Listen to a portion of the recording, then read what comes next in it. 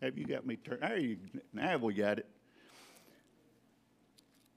We're so happy to have Dr. Rick Ezell to preach for us this morning. He's going to do the next 3 services, and we are so thankful to have him. So I want you to welcome him this morning. Let's go to the Lord in prayer, please. Gracious Heavenly Father, thank you for the greatest gift of all mankind will ever receive, your awesome love and forgiveness through your only begotten Son, Jesus Christ, who shed his atoning blood at the cross at Calvary, washing away all of our transgressions, and past, present, and future, and providing a way for us to know and have fellowship with you, Lord, upon which our names are written in the Lamb's Book of Life, never to be erased. Then, through your loving grace, we are granted eternal life in your heavenly kingdom forever. We acknowledge that this salvation cannot be earned through our good deeds, nor purchased at any price. It is your gift of love and forgiveness for all of mankind when we accept Jesus as our Lord and Savior. I earnestly pray that the power of your Holy Spirit will fill this house of worship, convict our hearts, and redirect our minds. May we be reverent and attentive to your holy word. Grant us wisdom, Lord, and direct our path, for it is not our will, but your perfect will to be done. For all of these, Lord, we gather here together and give you our unselfish love, praise, honor, and glory, for it is in your most holy name that we pray. Amen.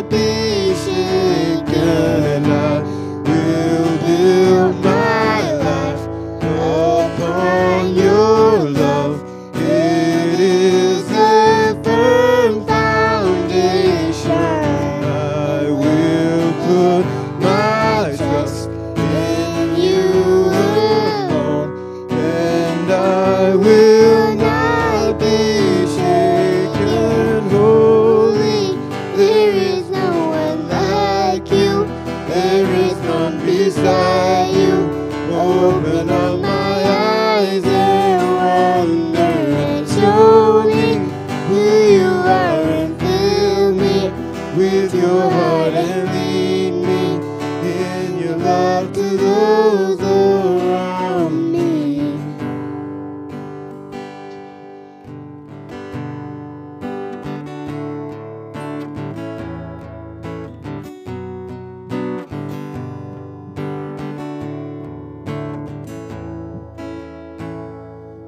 Bless the Lord, oh my soul, oh my soul. Worship his holy name. Sing like never before. Oh my soul, I will worship your holy name.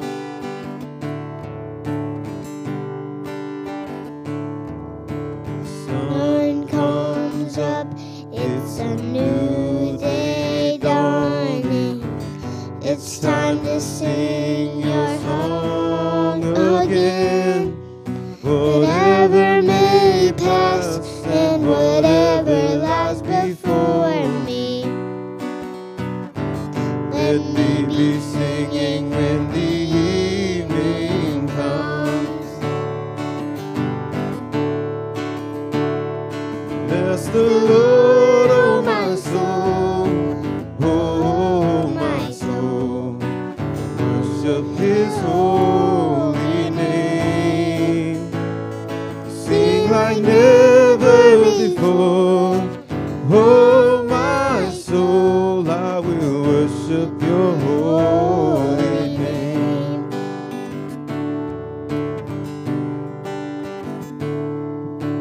Rich in love and slow to anger.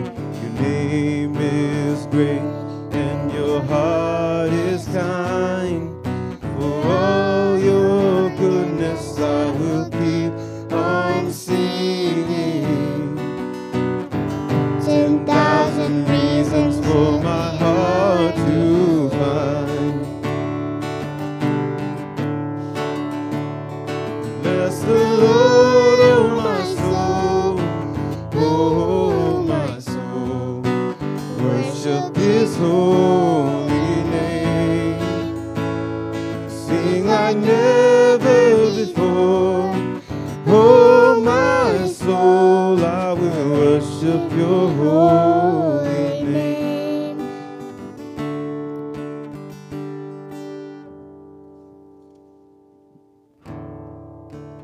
On that day when my strength is failing, the end draws near and my time has come. Still my soul will sing your praise unending. 10,000 years and then forevermore, forevermore. Bless the Lord, oh my soul, oh my soul. Worship your holy name. Sing like never before. Oh my soul, I will worship your holy name. I will worship your holy name. Lord, I'll worship your holy name.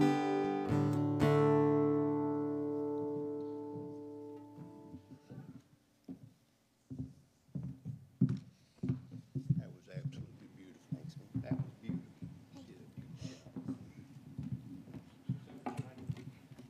Come on up here, Josh. Josh is gonna be one of our new ushers. Hello, everybody. Good morning, everybody. Then we're also gonna get Landon to Yeah. help us too. So we're gonna turn this over to the young men and let them start being active in the church. Okay. Amen. Let me do this prayer and then we'll get started. But don't go far. Let us go to the Lord in prayer. Gracious Heavenly Father, thank you for your awesome love and forgiveness through your Son, Jesus Christ. We pray for your protective hand and your guidance and continued blessing on this church ministry and each of these precious members. We pray a special blessing for these members that financially support this ministry amidst a pandemic that keeps them from attending. You know their names, Lord, and we know that you will love and bless them in your own special way.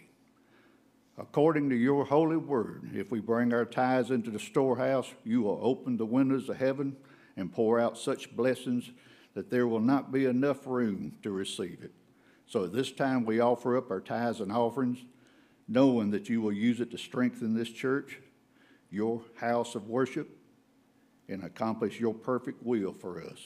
For all of these, Lord, we give you our unselfish love, praise, honor, and glory, for it is in your most holy name that we pray. Amen. Come on, buddy.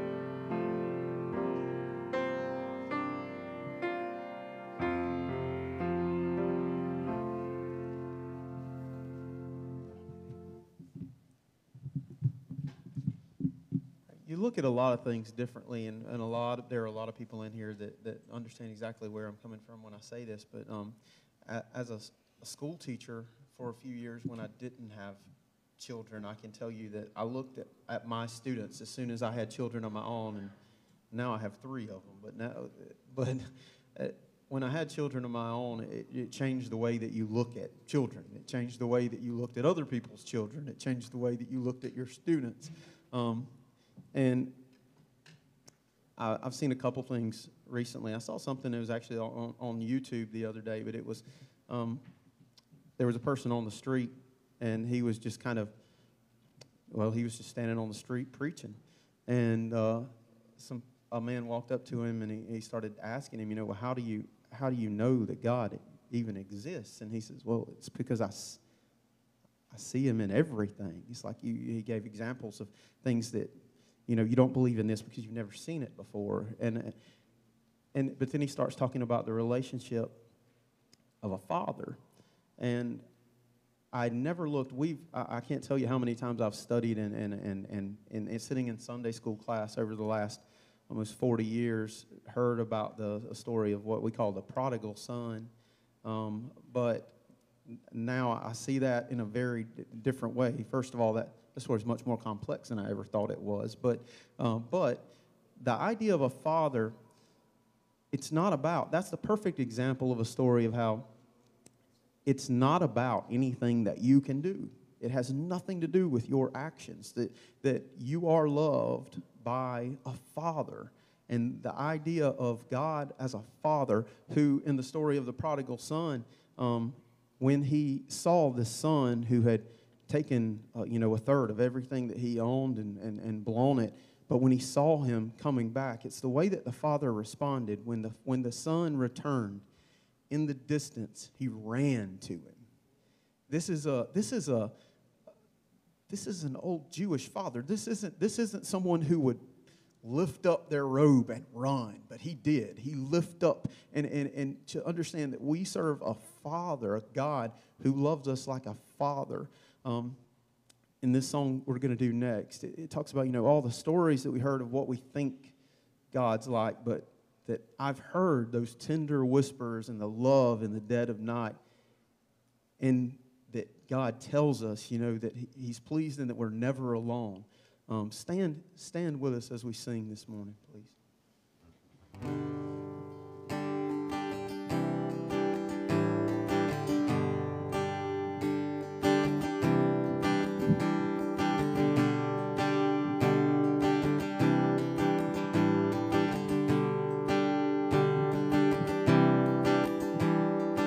I've heard 1,000 stories of what they think you're like, but I've heard the tender whispers of love in the dead of night, and you tell me that you're pleased and that I'm never alone.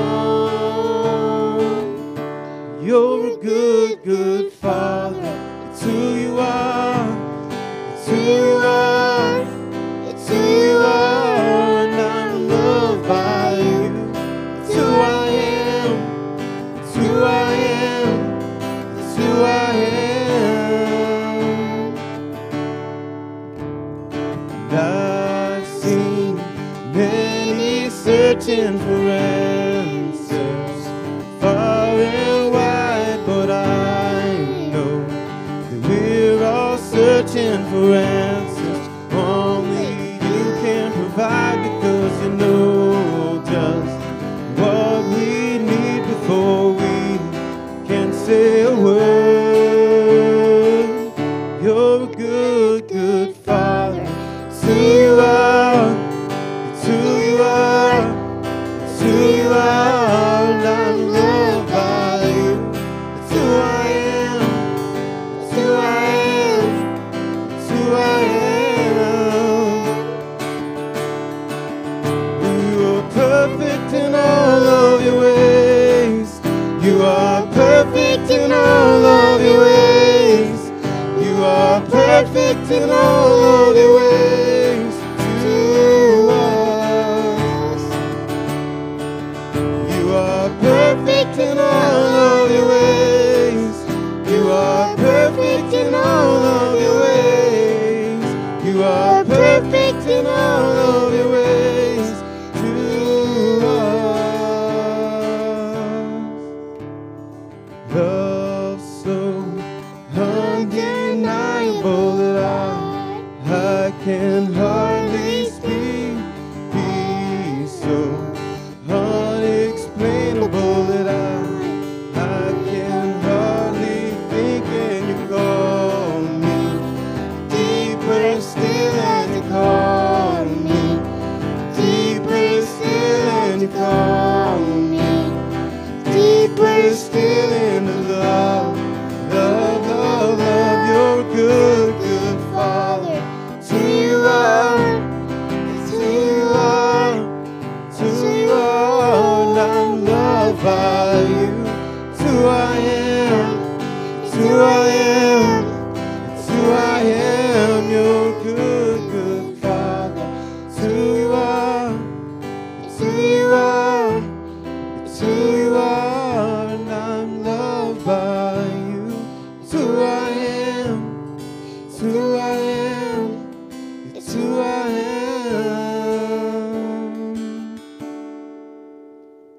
Amen. You may be seated. And I'll turn the service over now to Mr. Ezel. Thank you.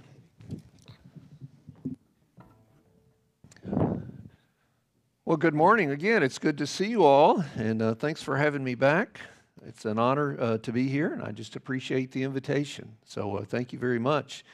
And congratulations on exceeding your Annie Armstrong Easter offering. So you're to be commended for that. And we're going to look at Matthew chapter 6 this morning. So if you find a Bible and turn with me to Matthew chapter 6, I'd like to read verses 25 through 34. It's in Jesus' Sermon on the Mount. I'm reading out of the English Standard Version, and it says this, Matthew 6, beginning with verse 25.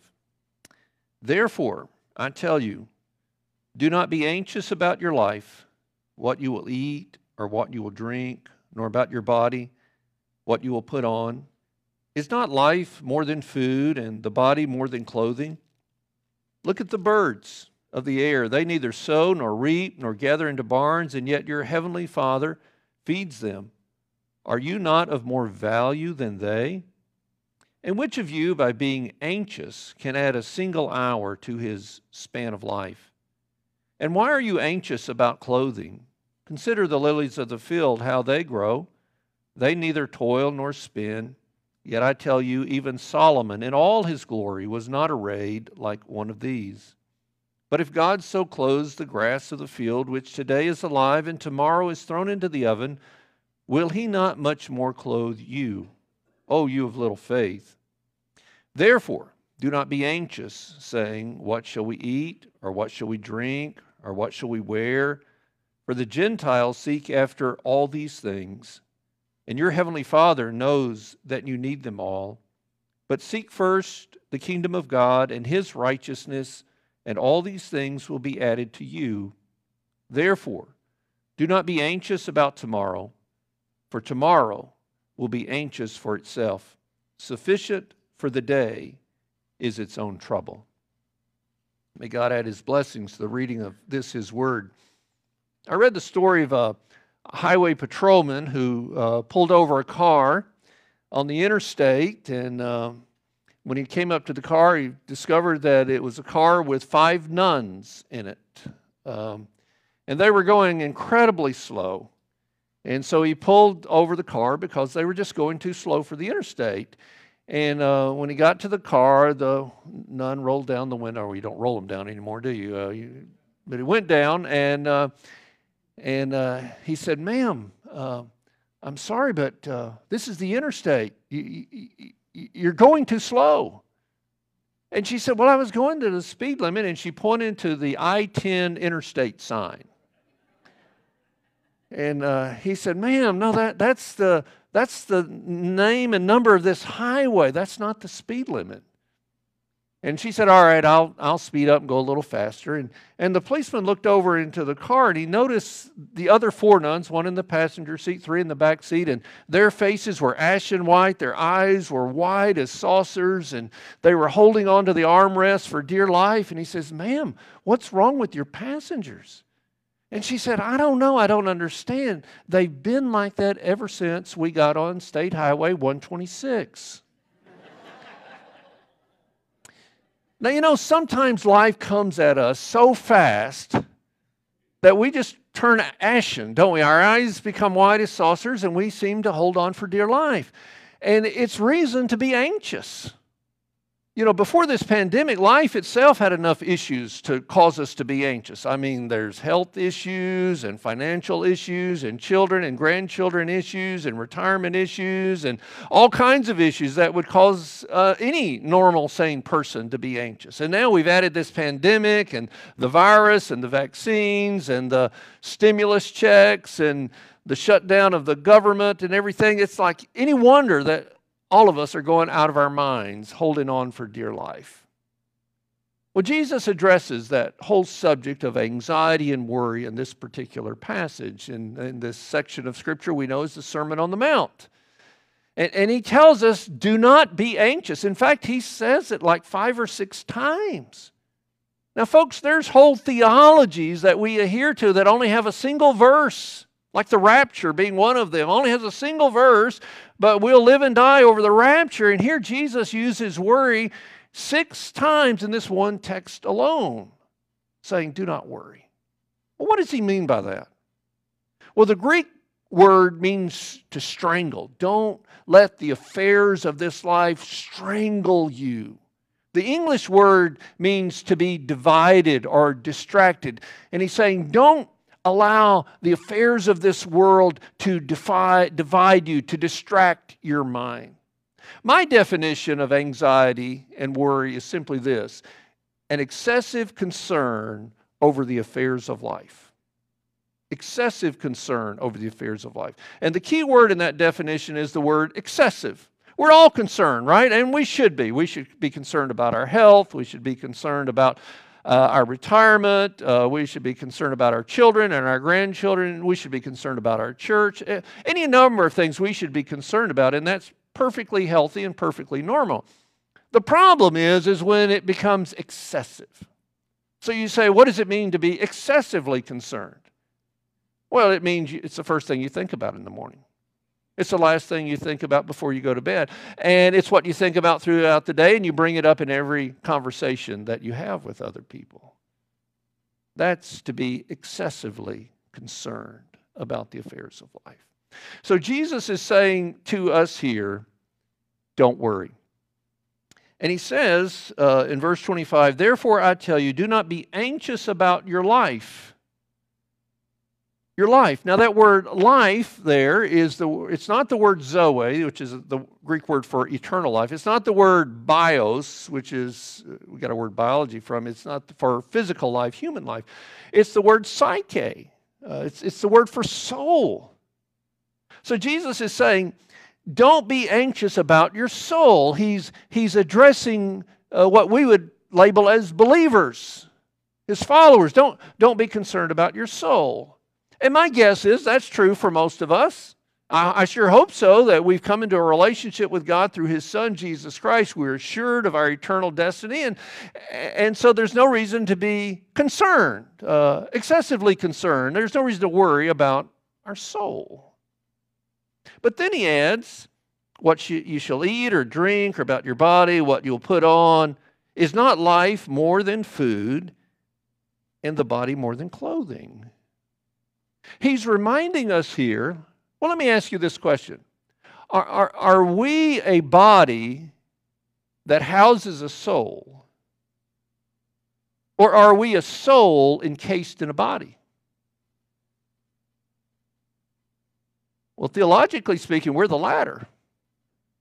We are a soul. The soul will never die.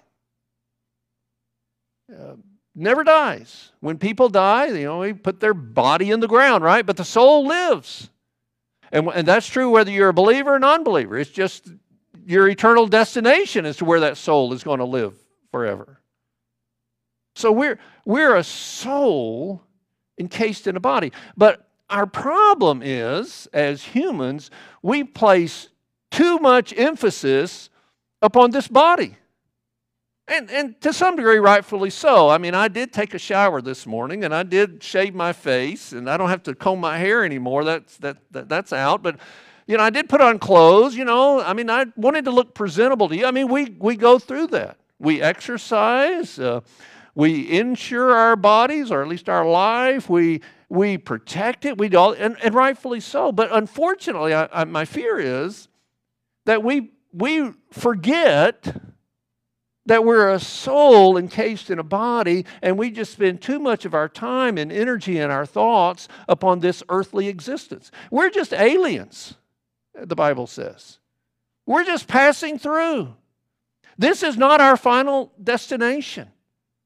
Our time on earth is so brief in comparison to eternity, yet we spend the majority of our time focused on our time on this planet. And so Jesus says, don't be anxious about your soul. Don't be anxious. Don't be worried about these things. And then he goes on in the next verse, in the following verses, to give us some reasons why we shouldn't be anxious. Look at verse 26. He says, look at the birds of the air.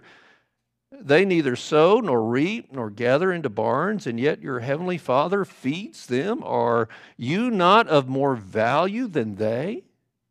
So reason number one, he tells us that we're not to be anxious, is that worry is senseless. It's senseless. And the illustration he uses is of birds. He says, look at those birds. They don't farm. They don't plant crops. Why? Because they know they've got a heavenly Father that's going to provide for them. There's a poem that says it this way. Said the robin to the sparrow, I should really like to know why these anxious human beings rush about and worry so. Said the sparrow to the robin, friend, I think that it must be that they have no heavenly Father such as cares for you and me. So Jesus, look at these birds. And we see the activity of the birds right now, don't we? I mean, they're building nests everywhere. But they're not worried. But that doesn't mean they sit in their lazy boy and recline all day either, does it? It doesn't mean that they sit back and wait for the government to send them a stimulus check or to give them unemployment. No, they're out. It's there, but they've got to go get it. And they're busy and they're active because they know that they have a heavenly Father that's going to provide for them.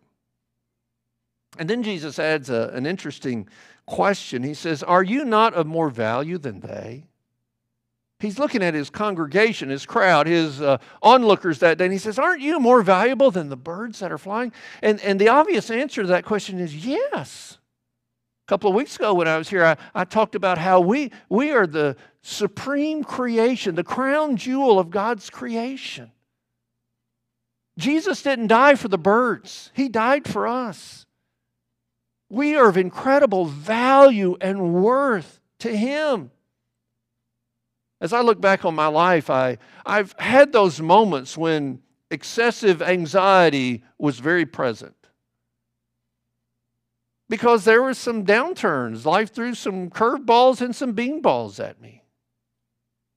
But as I look back, never did I go hungry. Never did I miss a bill. Never did I miss a house payment. God was always there. That didn't mean I sat back and did nothing. I had to do my part, just like the birds are doing their part. But God always provided. So, first of all, Jesus is saying worry is senseless. Then look at verse 27.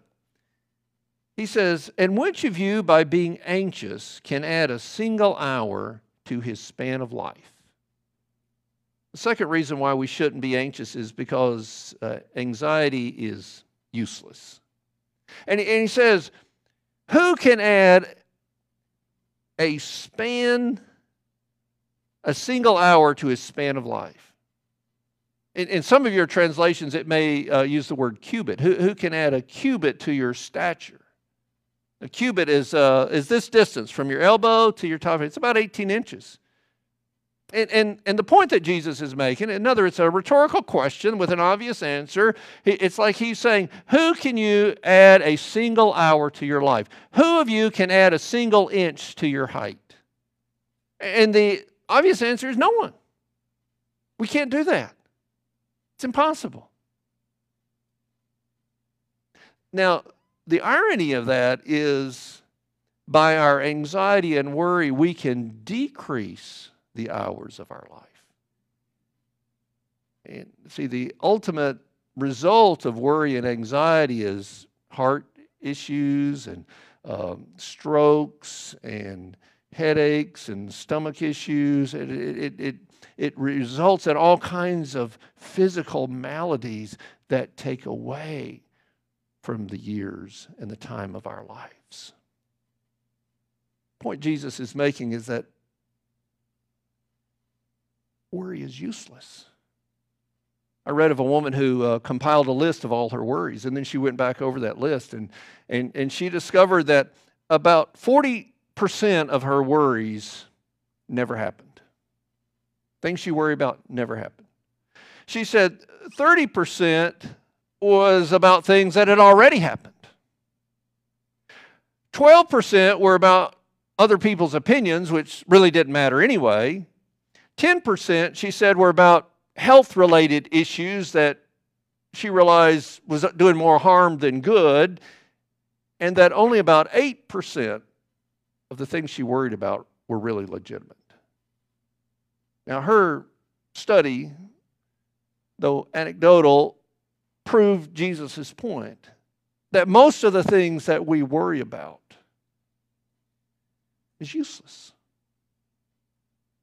One guy once said, worry is like a rocking chair. It gives you something to do, but it gets you nowhere. Why? Worry is useless. Then he goes on. Look at verses 28 through 30. And why are you anxious about clothing? Consider the lilies of the field, how they grow. They neither toil nor spin. Yet I tell you, even Solomon in all his glory was not arrayed like one of these. But if God so clothes the grass of the field, which today is alive and tomorrow is thrown into the oven, will he not much more clothe you, O you of little faith? Here's the third reason why we shouldn't be anxious, because anxiety is faithless. It's faithless. It fails to believe and trust in the God who's there to provide for us. See, worry and anxiety its counter is prayer. We either can pray about issues or we can worry about issues, right? When we worry about issues, we place ourselves on the throne of our heart. We believe that we have ultimate control. And we believe that because of our worries, we can change the outcomes. How's that gotten you so far? The other side is that we can pray about issues. We can take them to God. We can turn them over to God. We can put our faith, our trust, our hope in the living God who loves us and cares for us, just as we sang about. So, worry is an issue of faith. Are we willing to trust in the God who values us and loves us and provides for us and watches over us? George Mueller once said, "The beginning of anxiety is the end of faith, and the beginning of true faith is the end of anxiety." And then he gives one other reason why we shouldn't worry, and that is in verses 31 and 32. He says, "Therefore do not be anxious, saying, 'What shall we eat, or what shall we drink, or what shall we wear?' For the Gentiles seek after all these things." The fourth reason is worry is godless. When Jesus referred to Gentiles, he wasn't just implying non-Jews, he was implying non-believers. And the point Jesus is making so eloquently here is that when we worry, it is an affront to a God who loves us and cares for us. It's a God issue. He's saying the pagans, the unbelievers, have every reason to worry. And the reason they have to worry is because they're not putting their faith and trust in a God who loves them and cares for them. If you're a non-believer, yeah, you should be worried. You should be worried about your soul, your eternal destiny. You should be worried about your time here on this planet Earth. But if you and I are believers, trust in the Lord Jesus Christ who saved us, we know that our eternal destination is secure. And so our time on this earth, as limited and brief as it is, He's got that covered too. So it becomes a matter of what we say and believe about God.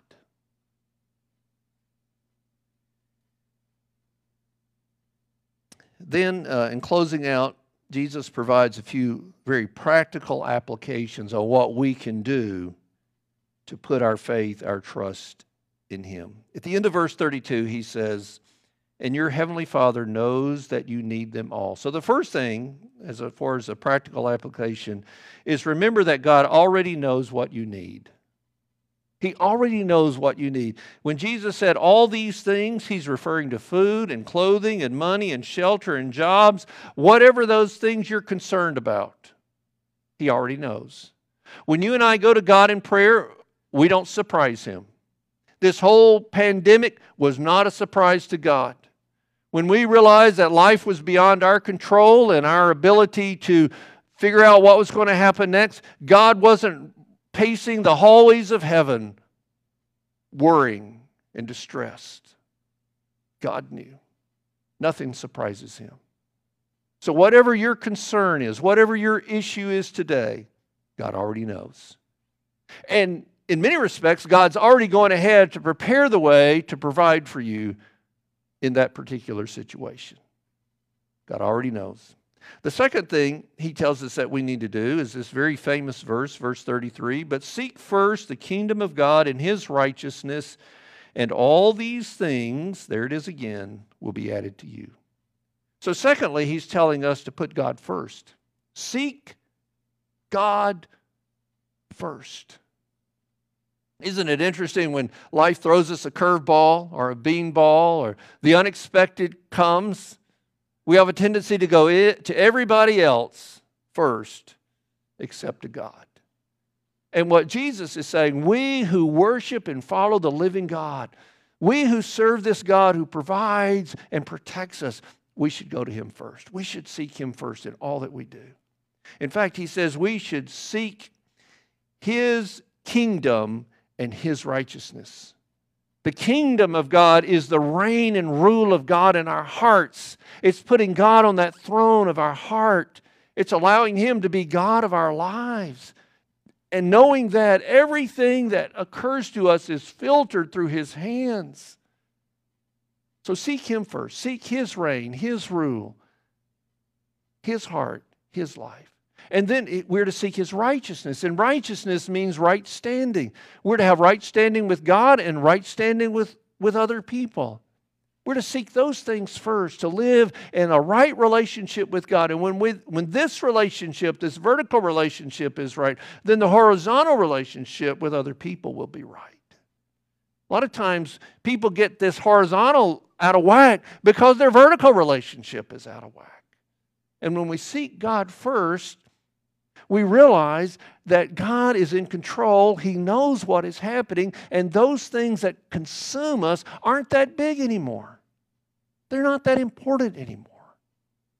What we have a tendency to do as humans is to place all our focus on these earthly matters, all these things that Jesus referred to, and it's like adding oxygen to a conflict. And the oxygen to a conflict often is acknowledgement of that issue. When we have a God who loves us and cares for us, we can go to him first and ignore these things that are happening in our life because we know that we have a heavenly Father who's providing for us and protecting us. And nothing happens to us that's not first filtered through his hands. And then there's one last practical application. Verse 34. Therefore do not be anxious about tomorrow, for tomorrow will be anxious for itself. Sufficient for the day is its own trouble. And so the third application is simply live this day. Live this day. Live in the moment. Don't borrow tomorrow's troubles today. That's what worry does. Worry borrows tomorrow's troubles today. And as someone once said, worry never robs tomorrow of its sorrow. It only zaps today of its joy. And that's what happens to us when we worry. We take these things that are out there in the future, we are excessively concerned about them today, and it doesn't do anything about those things in the future. Most of those things in the future never come to pass anyway. The only thing it does to us, it takes our joy away. So Jesus is saying, just live this day. Live in the moment. Earlier, in his Sermon on the Mount, in what we know as the Lord's Prayer, Jesus said, give us this day our daily bread. Here he's saying, do not be anxious about tomorrow, for tomorrow will be anxious for itself. Sufficient for the day is its own trouble. So what Jesus is saying there is that we, as his followers, need to live each moment, each day. Give us this day. It's the manna principle in the Old Testament. When the Jews were wandering through the wilderness, God said, I'll provide for you, I'll feed you, I'll provide you this manna, which means what is it? Because they had never seen food like this before. And every step of the way, 40 years, God always provided them with food to eat. But only for that day. You remember what happened to those folks who wanted to get, like we Westerners, we'd want to accumulate. We want to store up. They got extra, and what happened to it? It rotted. So this principle is throughout all of Scripture. Just live in the moment. Live this day. Tomorrow will take care of itself. When I was a pastor in Naperville, Illinois, right outside of Chicago, there was a couple that joined our church, Dave and Mary Schlotterbeck. Dave had been an executive with Montgomery Ward. Some of y'all may remember Montgomery Ward. And then he went on to become the CEO of Land's End. And he had retired to Naperville, and Dave was well-heeled. That's just a simple way to say it. Well, he was very befriending, he and his wife, to me and my wife. And he said, Rick, Mary and I want to take you and Cindy out to dinner to Chicago, downtown, to some nice restaurants. Would you like to go? Well, sure, I like to eat. I'm more than happy if somebody wants to take me out. I'm really good about that. And so we went out to this place in Greektown. That was the first place we went. And you know, I'm a guy, and I'm frugal. I have to admit, I'm frugal, which in another way of training, I'm cheap. I can be really cheap. And when it comes to food, you know, I just need enough to get by. And when I'm out to eat, I want to enjoy it. I like nice meals, but you know, I'm going to drink water. We're not going to order any appetizers, and rarely we're going to order desserts. You know, I'm that kind of guy. I've gotten better over the years, mind you, but that's just me. And so I opened this menu, and I did a quick tally of mine and Cindy's meal. If we got an entree, this is like a car payment.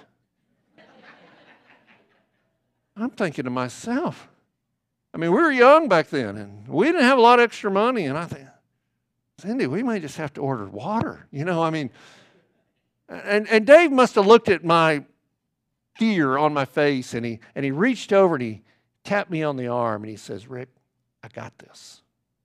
You guys order whatever you want. Well, reluctantly, I ordered a salad and an entree, and he said, well, you know, you got to get a dessert when the dessert menu came around. All right, I'll eat a dessert. I was a little reluctant because that wouldn't have been me if I were footing the bill. But Dave kept saying, you know, I got this. 6 weeks later, we went to the Russian tea room. Opened the menu, and I thought the one before was expensive, and this was like, man, how in the world can anybody afford food like this? And again, he reached over, tapped me on the arm, and he says, Rick, I got this. You order whatever you want. And so we did. And this went on, several years, them taking us out every 6, 8, 10 weeks. And after a while, you know what happened when I went out with Dave and Mary, Cindy and I went out with him to eat? I no longer looked at the price. I just ordered whatever I wanted, because I knew that Dave Schlotterbeck had it covered, and he could afford to have it covered. Now let me ask you, if a human being can look at his friend and say, I got this, and that friend knows that this human being, has the resources to cover those meal checks, shouldn't we look at our Heavenly Father when He says, listen, don't be anxious. I got this. I got this. Shouldn't we just trust Him? Shouldn't we just acknowledge that He knows what we need, that He's gone before us, that He's provided? In the end, isn't that what it's all about? This whole idea of worry and anxiety, it's just a matter of trust. Are we going to trust in ourselves? We're going to trust in our bank accounts. We're going to trust in our employer. We're going to trust in our government. Or are we going to trust in the God who made us, who created us, who values us, who loves us, who protects us, who is always there for us? It's our choice. Who will you choose? I hope and pray today and every day you'll choose the God who loves you, cares for you, trust in Him always. And when you do that, you don't have reason to worry. You don't have any reason to be anxious, because you know your Heavenly Father has got it. He's got it. we're going to have a time of invitation. I'm going to stand here at the front. If God has spoken to you about responding to Him, not to me, but to Him, maybe you'd like to come and kneel at the altar. If there's something I can help you with, pray with you about, I'd be happy to do that. Whatever God has placed on your heart in response to this message, I trust that you will do that. Adam's going to lead us in a song, and I trust that you will respond to the voice of God in your heart and in your life this morning. Let's stand together as we sing.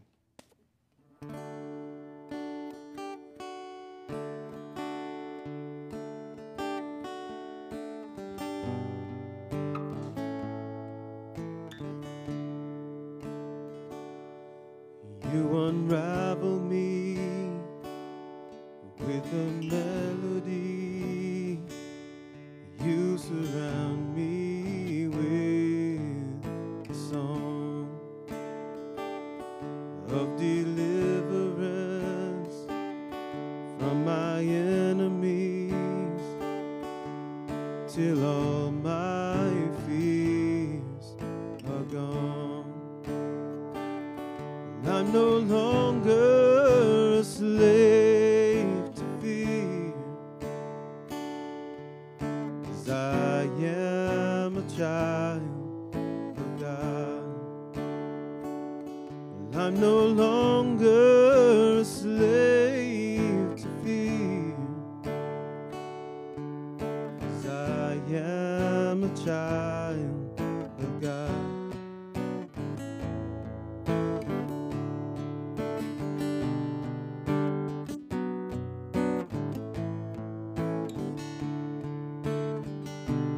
From my mother's womb, you have chosen me. Your love has called my name. Well, I've been born again into your family. Your blood flows through my veins. Well, I'm no longer a slave to fear, 'cause I am a child of God. Well, I'm no longer a slave to fear, I am a child of God.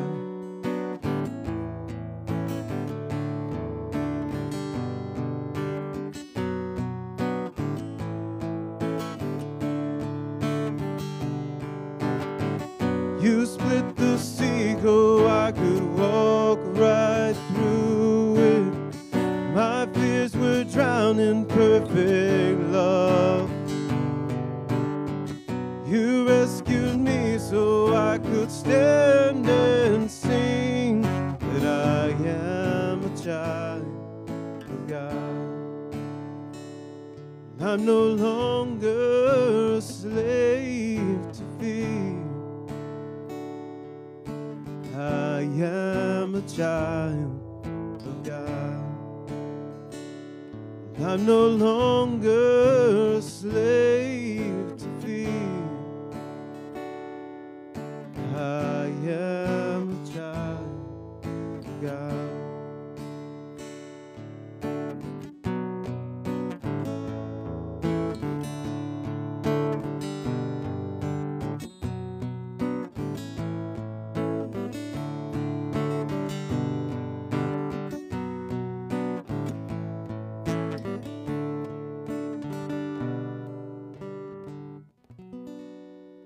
For having me today. I appreciate it. You are very receptive and a warm congregation, and look forward to being back with you the next couple of weeks. Next week is Palm Sunday, and we will be serving communion that day as well. So it'll be a great day for us. And then hard to believe, and after that's Easter. So it'll be a great day of celebration. Let me pray for us. Adam, anything? Let me pray for us. Lord, we want to thank you again for meeting us here in this place. Thank you, Lord, for reminding us that you are our God. We don't have to be a slave to fear or worry or anxiety because we're your child. You've got it all under control. You go before us, you're behind us, and you're beside us.